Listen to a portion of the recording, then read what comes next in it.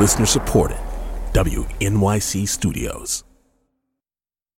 There's just like this sense, this feeling that they have like they're going to find out. I mean, that's how I remember feeling, is like, you can look at me and see that I'm having sex. This is Death, Sex, and Money. The show from WNYC about the things we think about a lot and need to talk about more. I'm Anna Sale.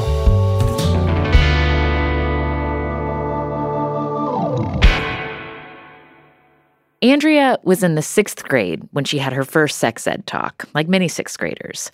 But for her, sex ed didn't happen at school. It happened at her church, an evangelical congregation in Texas.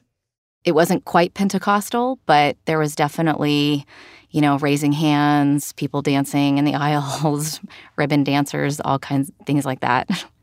What did you first learn about sex through your church? That you should not have it until you're married. There would be discussions about it at youth group, waiting until marriage and what does that mean? And, I also attended True Love Waits conferences with my youth group. Mm-hmm. What was that conference like? It was kind of like a rally about purity, and what does it mean to wait until marriage, and you get a True Love Waits ring, and, you sign a pledge saying that you won't have sex until you're married. And I think I was 14 when I went to this. And there were girls and boys there? Yeah, there were. Did it feel like the messaging was the same for the girls as the boys? I think the messaging is always that girls should behave themselves in a certain way. Don't be alone with a boy. Don't dress in ways that might cause him to stumble. That message is, I think, burned into my brain. Stumble is the word. Yeah, stumble. We're responsible for making sure that they don't have impure thoughts. Sexual purity, both abstinence until marriage and purity of thought. That's what Andrea's sex ed was all about. When she was a teenager in the early 90s, it was the foundation of a movement in evangelical Christianity. There were the rallies and also special rings for sexual purity and bands playing anthems for abstinence. It was just something that it was just my life. I didn't really know any different. It was really the only community that I knew growing up. And so as you're a young teenager and your body is changing and you're developing and you're becoming more aware of sex, did you feel like have earnest, sincere commitment to these ideas, or did you feel like you were torn in some way? I think I wanted to have sincere commitment to those ideas because I wanted to be a good girl.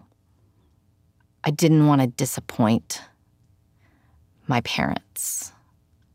But yes, I think I felt torn because as I got older and started dating and having sexual feelings, I mean, those things feel good, And I didn't want to deny that, but at the same time, I'm a rule follower. I've always been that. Like, I couldn't allow myself to feel those things. When did you have your first experiences of being physical with someone? How old were you? I was 15, 16. And what were the rules you had? Like when you would kiss someone, for example, like what was okay and what was crossing the line? Kissing was okay, but anything, like under the clothes was not okay. But I think the more you are with someone, those lines get blurrier and blurrier. So I'll be honest, I wasn't really good at stays not crossing the line. At following the rules you were trying to follow. Yeah, I wasn't very good at following the rules, even though I really wanted to be a good girl.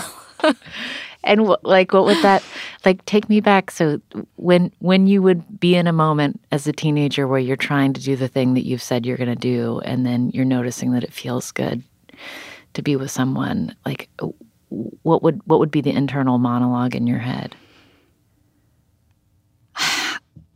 I think I just tried to shut it out, mostly. The person that I was with at that age was also pressuring me a lot. And I didn't know how to say no. You're not given the resources. You're given the message that your body is a temple and your virginity is sacred, and without it, you're nothing.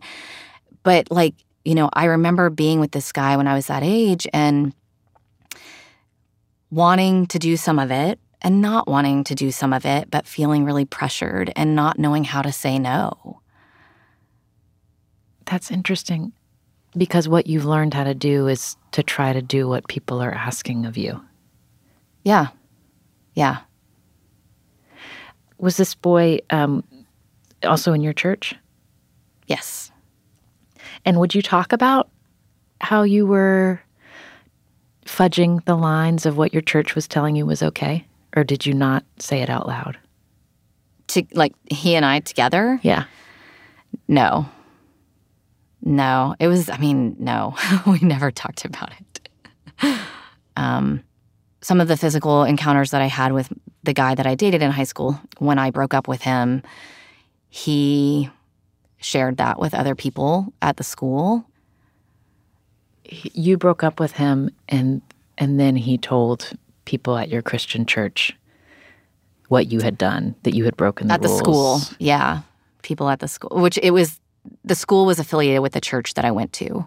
And the story was, this is what Andrea did, not this is what we did together. Yeah. So you became known as a slut. Yeah. Sorry, that word that's really blunt, but I'm just trying to, the way high school can be cruel. I was going to use whore, there aren't any good words, I think, to use in that context. But, I was sitting in class one day. This was my senior year of high school, and a guy friend was sitting behind me, and I heard him talking to the guy sitting next to him, and I just, all of a sudden, I realized what they were talking about. I heard them talking about me and what my boyfriend and I had done together. What were they saying that you had done? That we had oral sex. I just remember my stomach just dropped. And I felt like I was going to throw up. And I literally just ran out of the classroom because I couldn't believe it. It was humiliating. The experience was so humiliating that Andrea decided she didn't want to go to church anymore. When she went off to college nearby, she dated and eventually decided to have sex. But the messaging about purity stuck with her.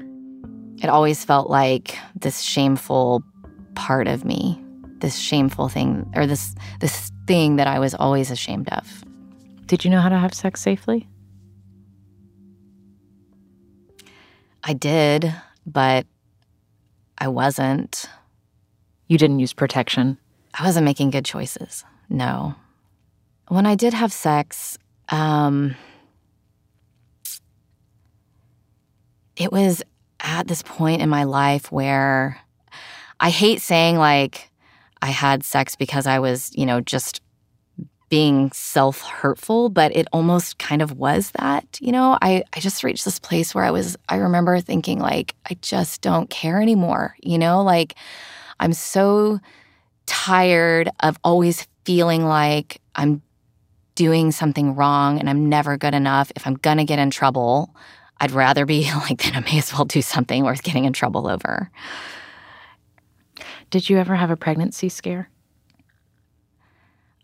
Yes. So there was a time when I realized I had had unprotected sex, and I kind of realized where I was in my cycle and realized this is not good.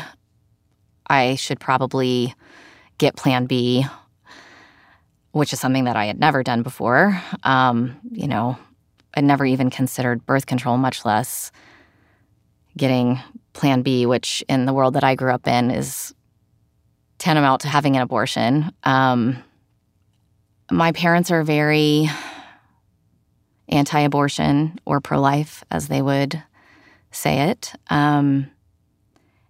Growing up, they were the people marching around the abortion clinics. My dad was arrested for marching around an abortion clinic. And the clinic that I ended up going to unknowingly to get Plan B was the same clinic that I had marched around with my parents as a 12-year-old girl. You had protested at that particular Planned Parenthood? Yes. There's this particular house that was right across the street from it that was abandoned. And that was what made, I remembered that house. And when I saw that, I was like, oh, I saw that house, and I was just like, oh my God. Did you tell the guy you'd had sex with that you were afraid you were pregnant? Yes. How did he respond? He said, you need to get Plan B. And one of the more humiliating parts is that he said that he would pay for it because I didn't have any money. And I went and I paid for it. And he never asked me about it again. He never paid me back. I didn't have the courage to ask him for the money. I just wanted to move on.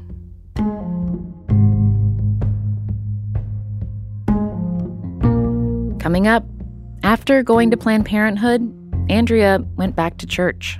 I don't know how else to phrase it other than I had a come to Jesus moment where I just realized, like, wow, okay, I need to fix my life and get back on the right path. And that meant, for me, that meant going back to church, stop having sex, be a good girl again.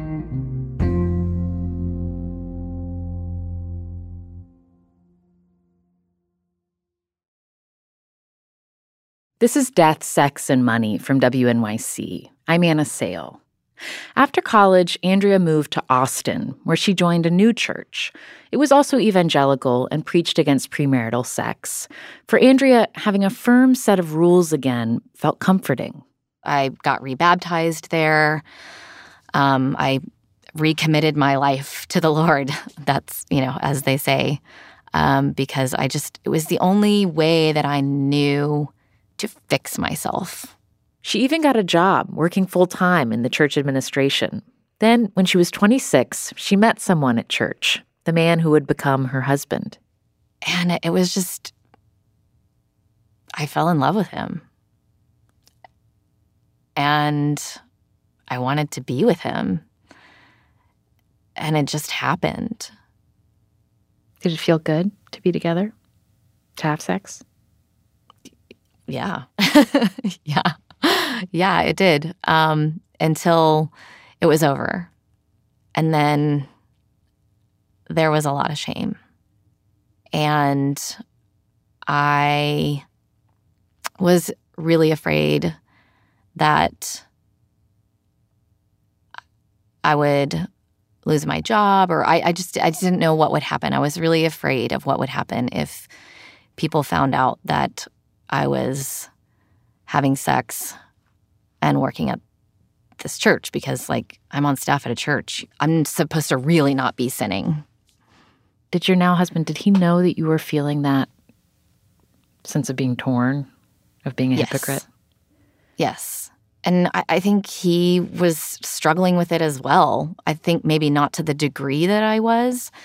But he also grew up in kind of that purity culture and he got it. He understood that, and I think he struggled with it as well. But for me, it was like on this whole other level.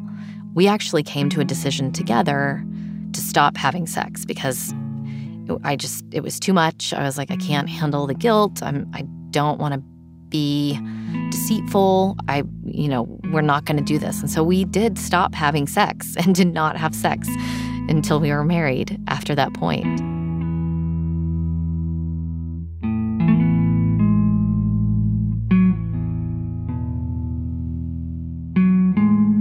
How did your bosses at the church find out that you had had premarital sex? So when they found out, my husband and I had already been married for 3 years, but someone that I trusted, that I had told years before, they got really angry with me about something and sent me a letter, an email, saying that if I did not tell them that they were going to expose me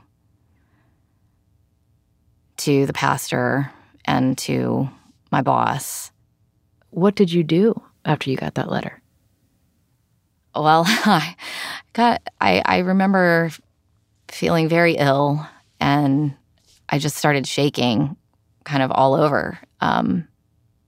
And I went to my boss and I told her that I needed to tell her something. And so I told her, that my husband and I had had sex before we got married. And at that point, you're a grown woman, have been married for 3 years.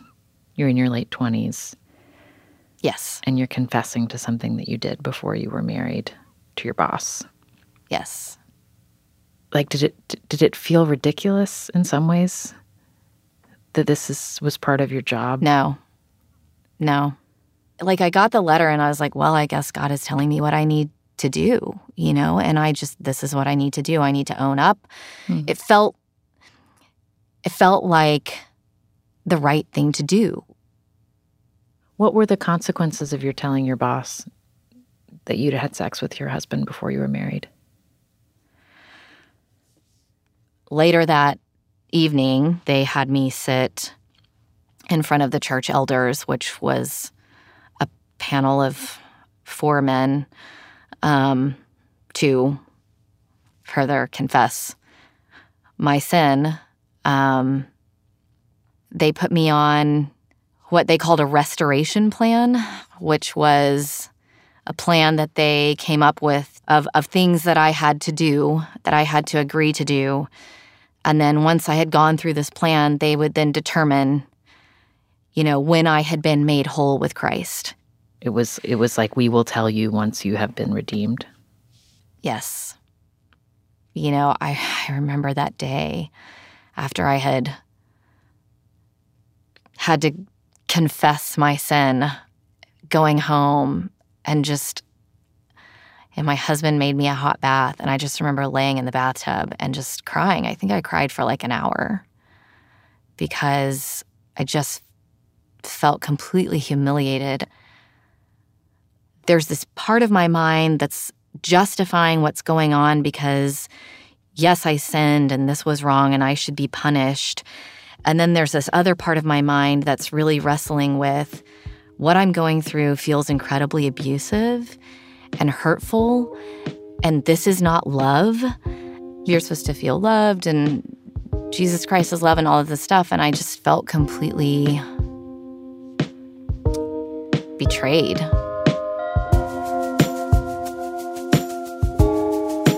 Andrea quit her job not long after that, and she and her husband eventually moved out of Texas. They don't go to church anymore. Do you still think of yourself as a rule follower? No. No, I don't. Has that felt unmooring? I mean, when you have had a moment of uncertainty and where you previously had a place to go, a list of rules, when you've when you've been in a moment where you felt like you needed guidance, how has that felt to not have that anymore?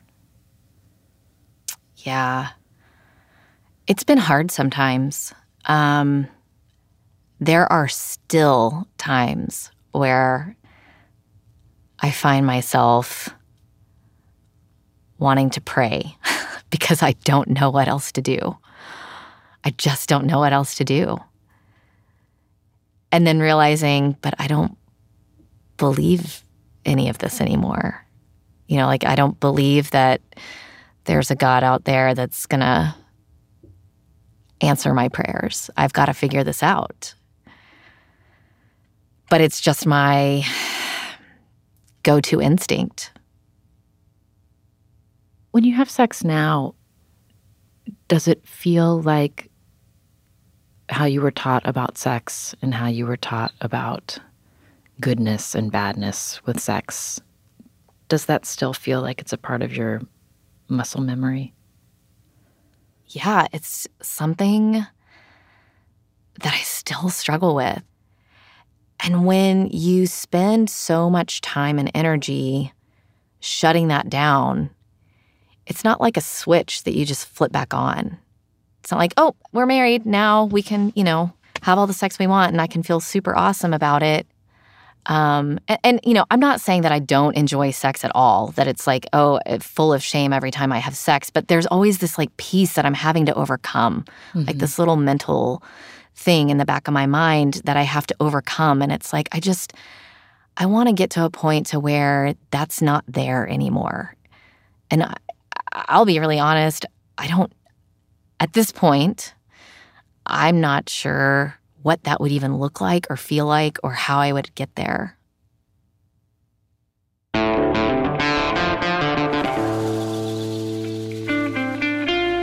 That's a listener named Andrea in Portland, Oregon. This episode first ran in 2019. Andrea and her husband now have 2 kids, ages 9 and 2, and she recently told us in an email, "I'm very happy to report that shame around sex and my sexual choices is something I no longer struggle with." Death, Sex, and Money is a listener-supported production of WNYC Studios in New York. This episode was produced in 2019 by Stephanie Joyce with help from Annabelle Bacon and Katie Bishop. Today, the Death, Sex, and Money team is Liliana Maria Percy Ruiz, Afi Yellowduke, Zoe Azulay, and Lindsay Foster Thomas. Our intern is Lily Clark. The Reverend John DeLure and Steve Lewis wrote our theme music. I'm on Instagram at AnnaSalePics, that's Pics, and the show is at Death, Sex, Money on Twitter, Facebook, and Instagram. Thank you to Lynn Hodnett in St. Paul, Minnesota, for being a sustaining member of Death, Sex, and Money and supporting us with a monthly donation. You can join Lynn and support what we do here by going to deathsexmoney.org/donate. Back when we talked in 2019, Andrea told me that she was still struggling to fully surrender to pleasure. It's not something that I know that I have ever fully done. Except for one time, maybe when I was high. Isn't marijuana legal now in Oregon? It is, yes.